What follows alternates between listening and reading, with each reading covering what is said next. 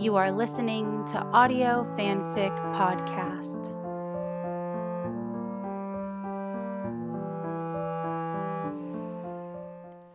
Jasper's Last Thought by MD 1016 on Gossamer.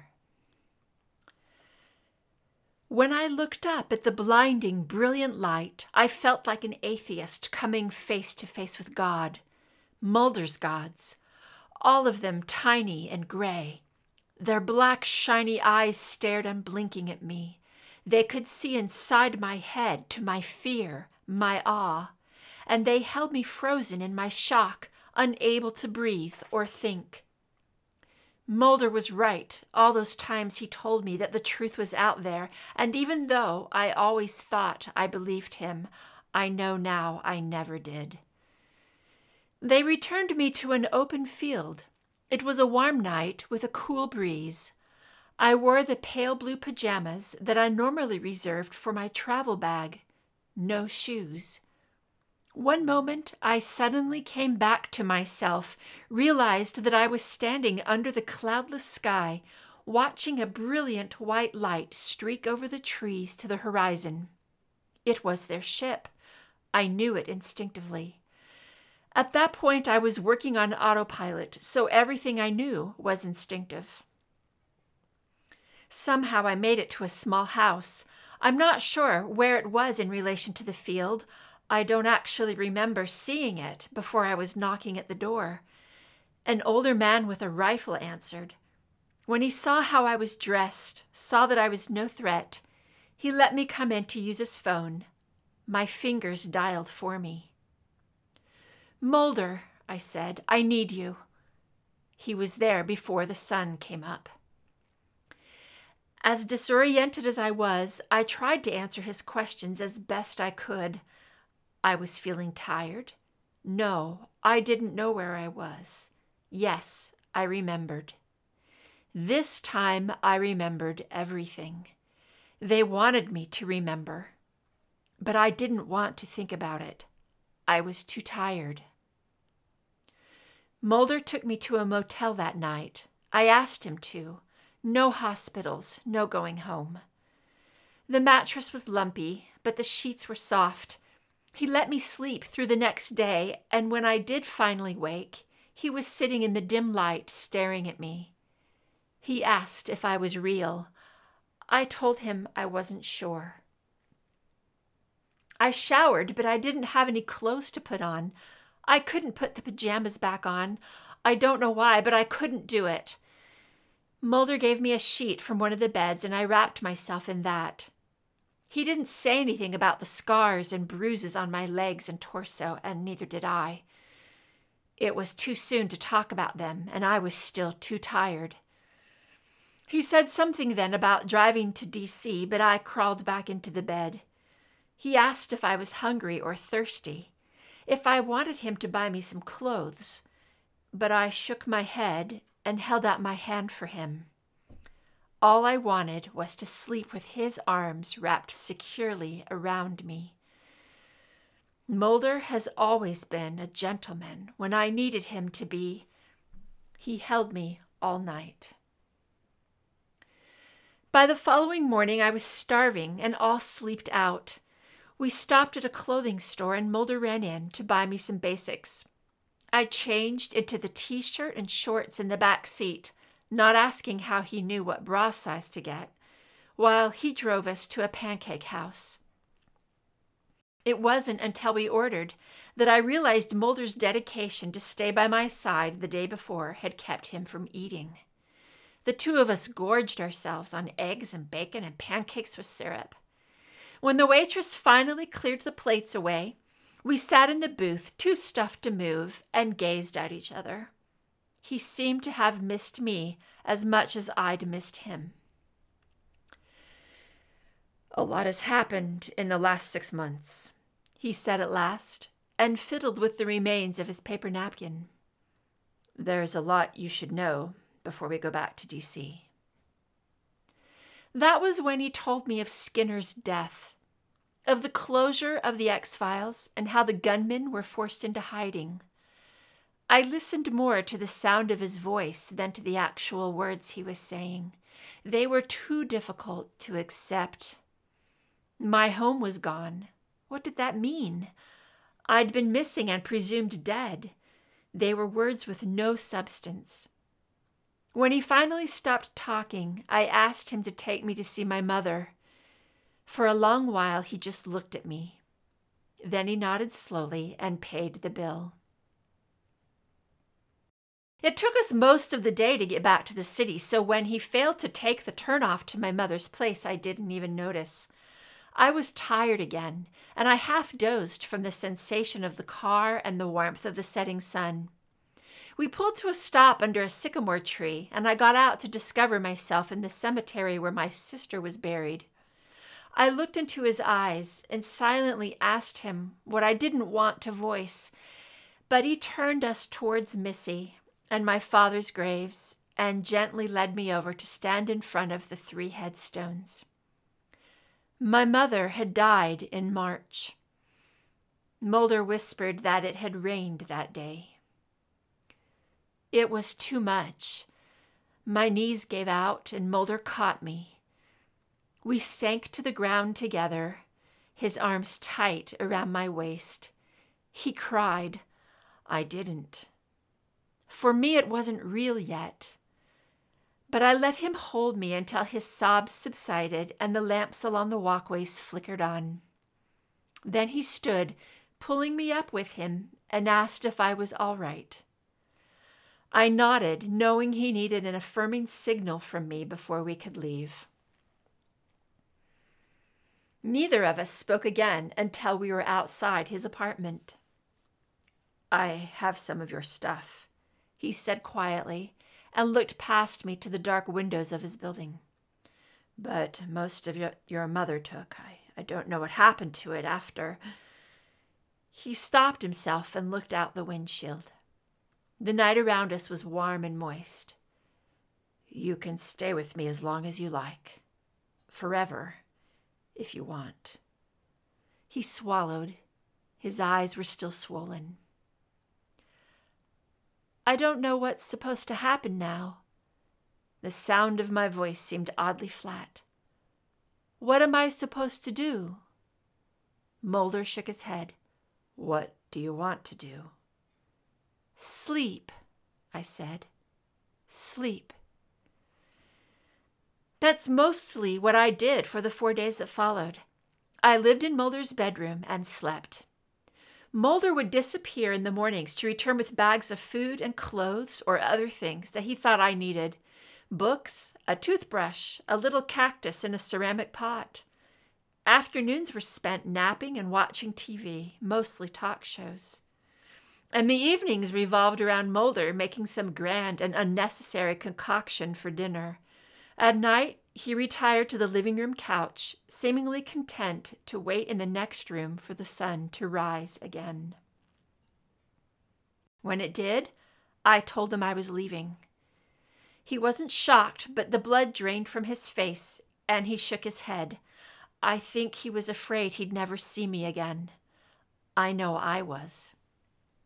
You can't leave now, he insisted in one breath, and then demanded to know where I was going in the next. I didn't know what to tell him. I didn't even have a valid driver's license, let alone car or money. I just knew that I couldn't stay pinned up in his bedroom anymore, and that I had no real desire to try to resurrect anything from my previous life. It was impossible to think of going back to work at the FBI, not after what I'd seen and experienced. My family was gone, as was my home, my job, my whole existence. I'll call you when I find a place to settle, I promised. Tell me where you want to go. I'll go with you. Away. That afternoon, we packed his car and drove west into the mountains. I didn't ask him about his work or the things he was leaving behind. Maybe at that point he thought we might return someday. I knew we never would.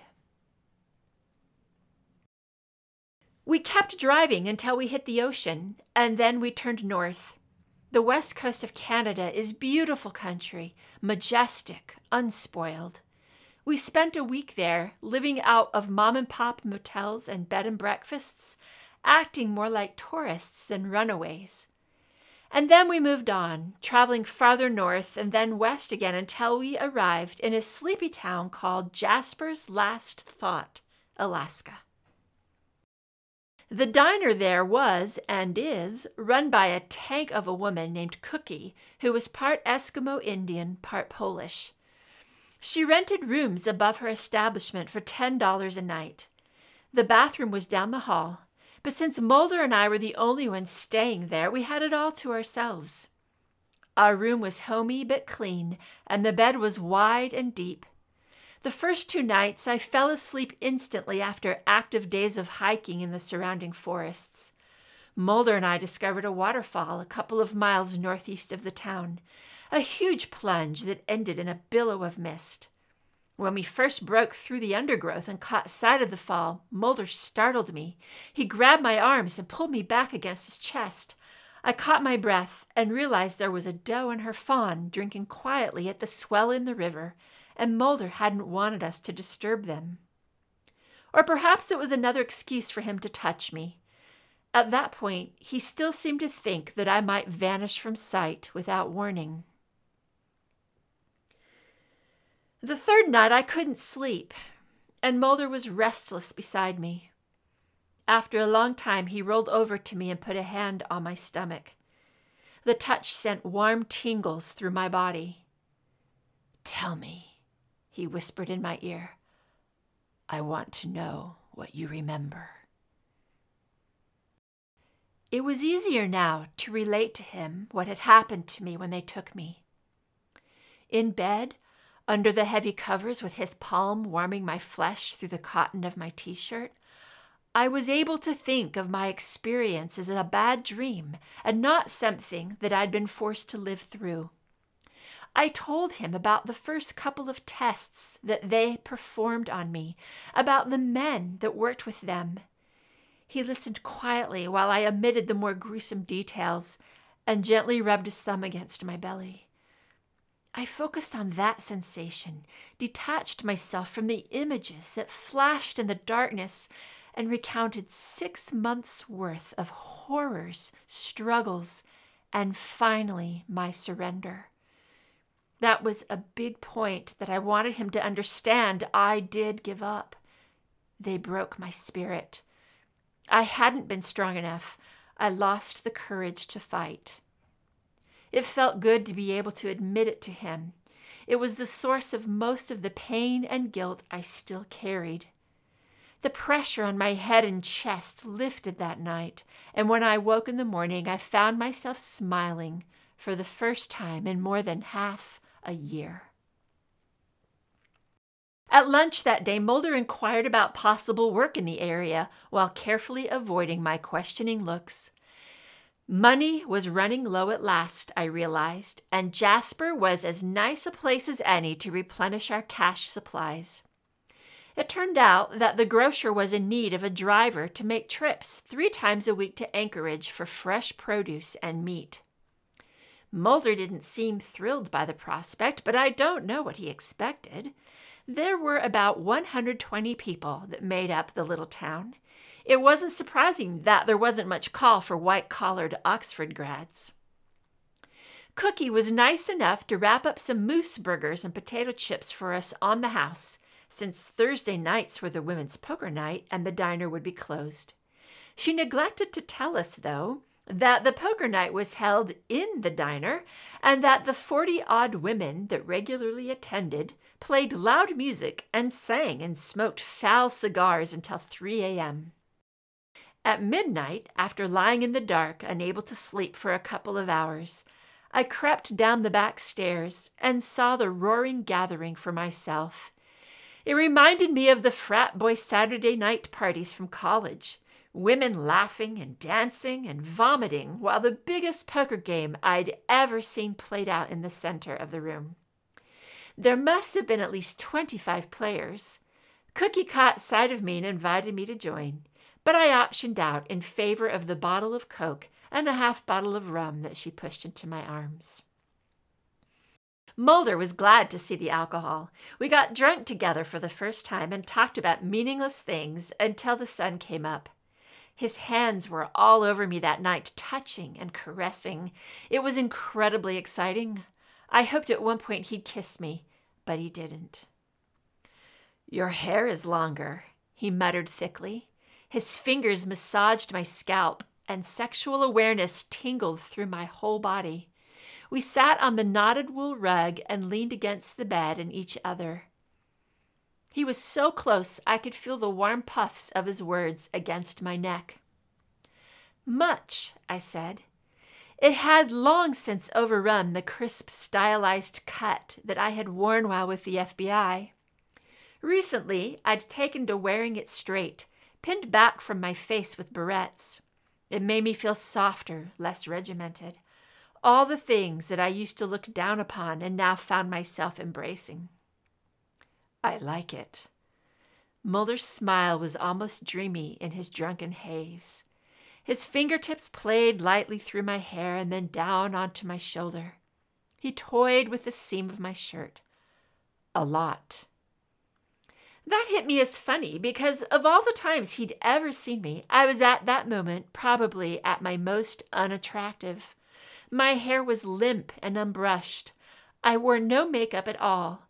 My nails were chewed down to blunt stubs, and I had on a t-shirt and shorts that I'd turned into sleepwear to allow for my strange new phobia of pajamas. He laughed because I did. It didn't really matter that he didn't know what we were laughing about. Looking back now, I'm glad he didn't kiss me then. That night was perfect, just the way it was. The next day, Doc Grieber, the grocer, hired Mulder, and the following night Mulder was on the road. It was the first time he was away from my side since we left D.C. To my infinite shame that night, I cried myself to sleep. When he walked in the following afternoon, I jumped him. We tumbled to the floor, all elbows and legs, and Mulder gave a playful yelp of surprise. Before he had a chance to orient himself, I grabbed his head and pressed my mouth hard against his. His eyes whipped open, but he slowly relaxed into the kiss and then returned it. Magic. That first kiss was pure magic.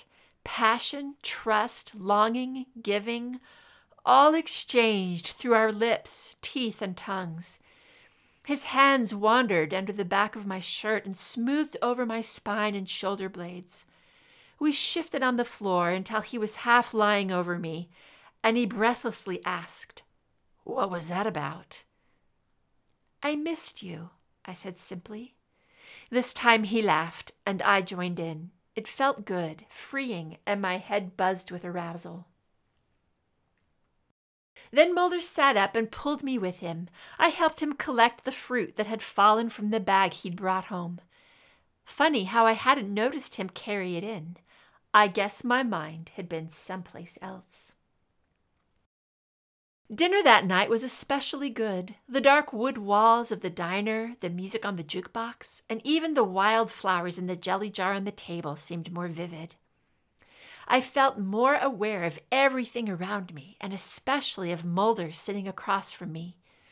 He ate and sipped his beer and watched me while I did the same. I was eager for what would follow when we got back to our room. After dinner, though, Mulder wanted to go for a walk. I was a little surprised, but reasoned that he probably wanted to work off dinner before a food coma set in. That night, the moon was full and bright.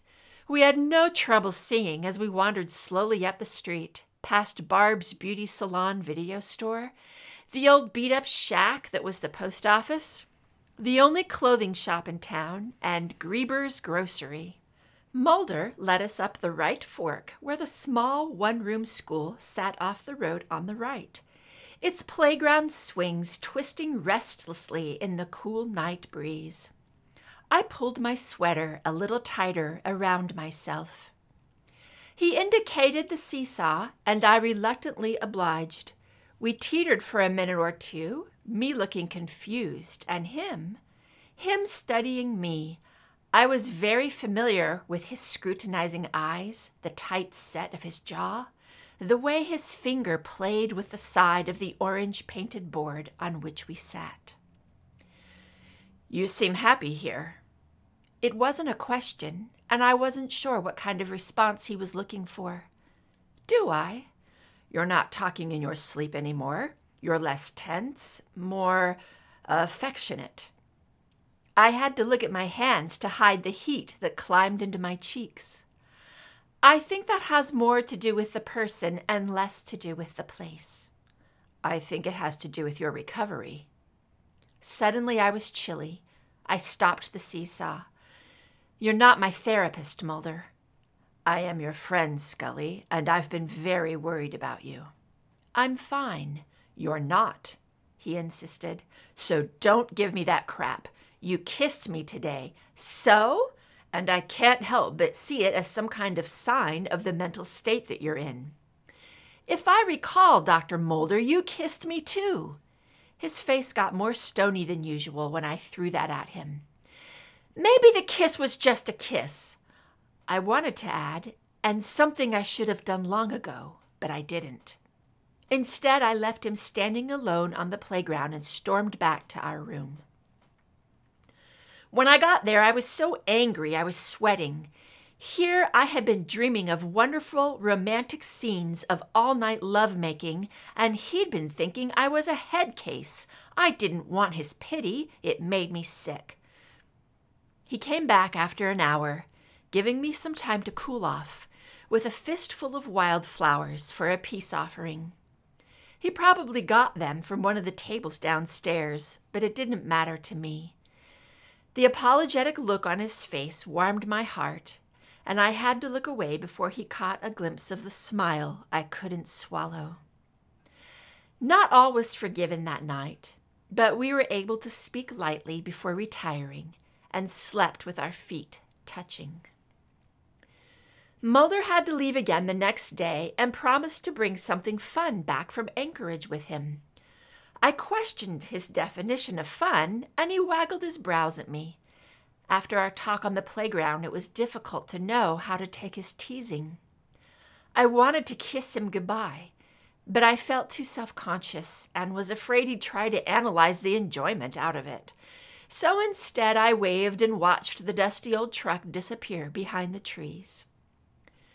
After a couple of hours of wandering, the banality of doing nothing threatened to consume me, and I found myself back at Cookie's place. Unable to face the loneliness of our empty room, I headed into the diner and sat myself down at the bar. But I wasn't hungry. There was nothing to do in this tiny town. I sat there as long as I could stand it, and then I grabbed a wet rag and started cleaning. Cookie watched me, but didn't say a word. By the end of the day, I was taking orders and making tips. Not a lot of money, mind you, 50 cents here, $1 there. I met a lot of the townsfolk that day. Hume, the schoolteacher who was writing the great American novel until classes resumed in September. Annie, the local PD. And Doug, the oldest man I'd ever seen. He looked like an animated skeleton. His brown Eskimo skin paled and withered against his bones, and 10 or 11 strands of hair still stubbornly clinging to his domed head. His dark eyes held intelligence, even though I didn't understand a word that came out of his gummy smile. Cookie closed her place at 9 p.m., and I was tired enough to fall into bed then and sleep through until morning. I woke up just as the sun was rising, showered and dressed, and made it down to the diner just as Tall John was firing up the grill. He wore a red bandana across his forehead, and his long dark hair was tied back in traditional braids. But his clothing was purely American, Levi's and a Coca-Cola t-shirt. He seemed surprised to see me again, but made me toast and eggs just like he always did for Cookie in the morning. At 7 a.m., we opened for business. Mulder sauntered in after the lunch hour. To his credit, he didn't burst into laughter. It was in his eyes, though, when he asked, "What are you doing?" "Trying to keep from going crazy," I said. I put a burger in front of him and asked him about his day. He shrugged. A commotion started up at one of my tables, and I looked up to find one of the truckers, a big guy with a grizzly orange beard, attempting to give Doug the Heimlich. He was doing it wrong, yes, but Doug wasn't choking. He was having a heart attack. Something came alive in me then, an inner strength that I hadn't felt for a long time fired through me. I ran over, yelled for the truck driver to stop, and got Doug flat on the floor so I could look through his pockets for nitroglycerin pills. Finding nothing, I called out for someone to get a doctor, explaining that this man was having a heart attack, and then I hoped silently that there was a doctor in the tiny town. When Doug went into cardiac arrest, I started CPR, knowing that since the man was, in my estimation, nearly 100 years old, it was probably a lost cause. But with every compression of the frail man's chest, I grew more certain, more self-assured. For that moment in time, I had a purpose. It was an awesome sensation. It took a small eternity before Doc Grieber pushed through the crowd that surrounded me, a leather doctor's bag in his hand and a tense look in his eyes. Between the two of us, it took another 15 minutes, but we got Doug's heart beating again and him breathing on his own. Old Doug was taken by truck down to a hospital in Anchorage, where he miraculously made a full recovery and is still alive and kicking to this day. After all the excitement, though, Doc Grieber announced to the whole establishment that I had saved Doug's life, then asked where I'd learned to do all that. I said vaguely that I used to be a doctor, and he said, "A mighty fine doctor indeed." The townspeople looked at me differently after that, as if I'd somehow been deified by what the grocer doctor had said. But the thing I remember the most was looking up, wiping the vomit from my hands and neck — heart attacks are never how they're depicted on TV — and seeing this amazing look of wonder in Mulder's eyes. Wonder and pride. That's when I knew that I belonged to him. After that, people started coming to me with illnesses and pains. I tried to explain that I wasn't a doctor anymore, that I couldn't prescribe drugs and treatments, that I didn't have a license to practice medicine, but no one seemed to care. They would take what I said to Doc Grieber, and he'd concur with my diagnosis more often than not and give them the medications they needed. He had his practice out of the back room of the grocery, and since no one in these parts understood the concept of health insurance, they either paid cash or bartered food or some other goods. One woman actually knitted Mulder and me a blue afghan for helping to get rid of a rash that had plagued her twin boys for nearly a year. Doc Grieber graciously gave me all the credit for that one. It worried me because I didn't understand that kind of generosity and selflessness. Mulder explained it away as simple good-heartedness, but I wasn't convinced. It all made sense about a month later when Doc Grieber dropped dead. Mulder and I had taken a picnic out to our favorite spot near the waterfall. When Tall Jack found us, he was breathless and panicked. I ran all the way into town, but it was too late. There was a vigil that night that lasted until dawn, led by Father Mark. Then Doc Grieber was cremated in a huge bonfire according to the native tradition. The fire burned for 3 days. The morning after the wake, there was a town meeting. I was surprised by how many faces I was able to recognize. We all met in the church, and even before the meeting formally started, I was having trouble breathing. Too many bodies, many of them unwashed, and not enough air. Hume stepped up on the altar, and a hush fell over the room. He was young to be in charge, I thought, but he had a gentle leadership quality that obviously had the respect of everyone present. As always, he looked the part of a teacher, dressed like an old English professor in tweeds and a light brown cardigan with patches on the elbows, and soft, sandy hair that was long enough to brush the top of his wire-rimmed glasses. We all know why we're here," he said after clearing his throat. "We need a new Doc Grieber." All eyes shifted to me. The silence drew out, and I realized they were waiting for me to speak. I looked to Mulder for help, but he sat quietly beside me like the rest of them, curious to see how everything would play out. "I'm not a doctor anymore," I said at last. They listened to that just like they had the other 1,000 times I'd said it, with closed mouths and glazed over eyes. "I can't help you."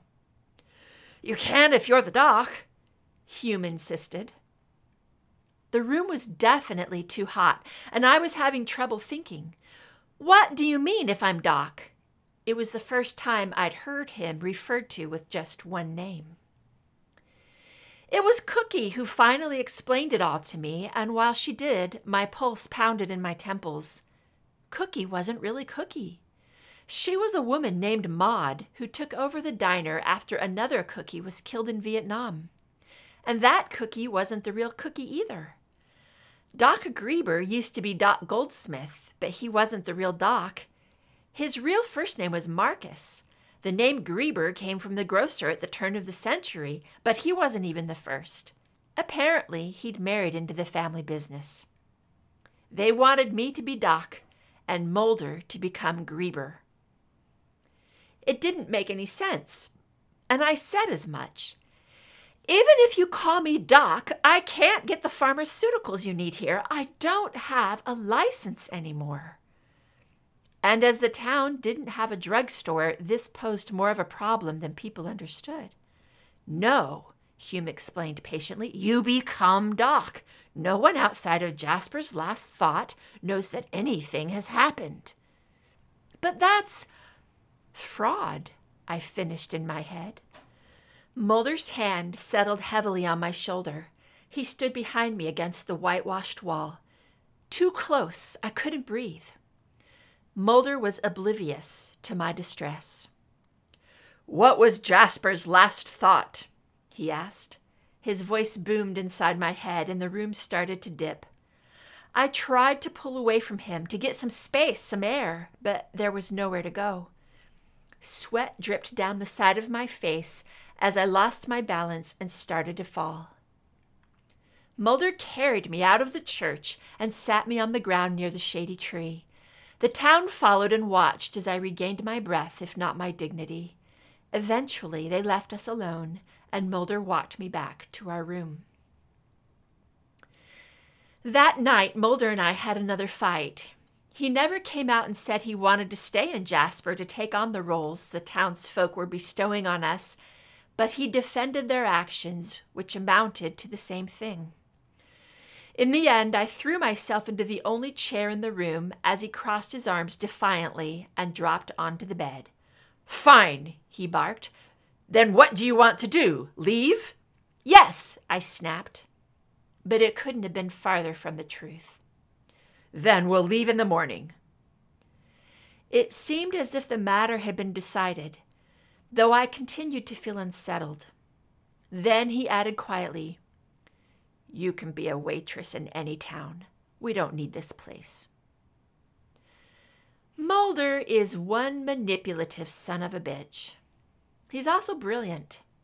He knew I'd never leave Jasper, the same way he knew I wouldn't stay in D.C. It was useless to argue, and even though I wasn't willing to admit it, I didn't want to leave.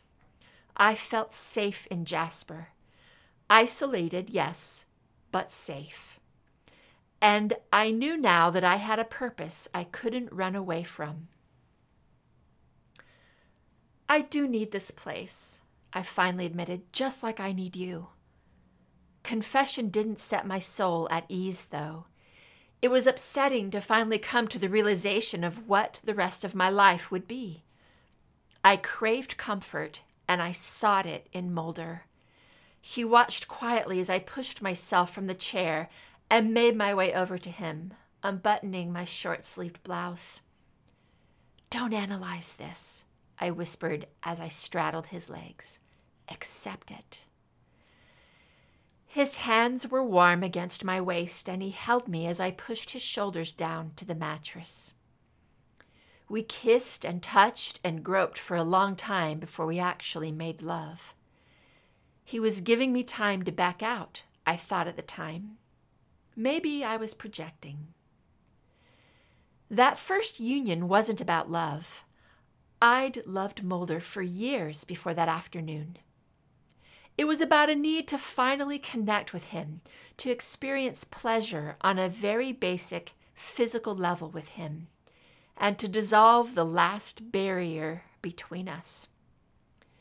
Jasper gave us a new life, and our consummation gave us both a new reason to live it. We married that day, though not in any legal sense of the word. When we finally lay still and breathless in each other's arms, I pledged my life to him, and he to me. It wasn't until the day after that, when the bonfire finally burned itself out, that I finally learned the story of the town. Like every tale passed down through the years, there are many different versions of what actually happened, but each deviation begins very simply. It begins with the death of a visionary. There was once, a long time ago, a man named Jasper who dedicated his life to making a haven for all who sought a place of peace in the world. And as he died, he whispered a blessing over the town that he loved so much. Nothing changes. And since Jasper's last thought, nothing has. Barb still runs the beauty salon. Cookie continues to serve meatloaf on Monday nights. And I, in the tradition of the 120 years of men who came before me, remain their doc.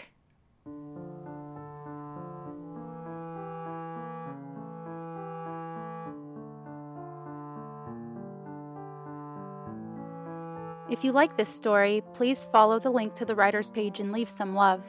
Kudos, comments, or subscribe. They'll love hearing from you. Then you can head over to our Patreon page and contribute to Audio Fanfic Podcast. As a member, you are granted early access to one new story per month. That's www.patreon.com/audiofanficpod. Thank you for listening, and remember, the stories are out there.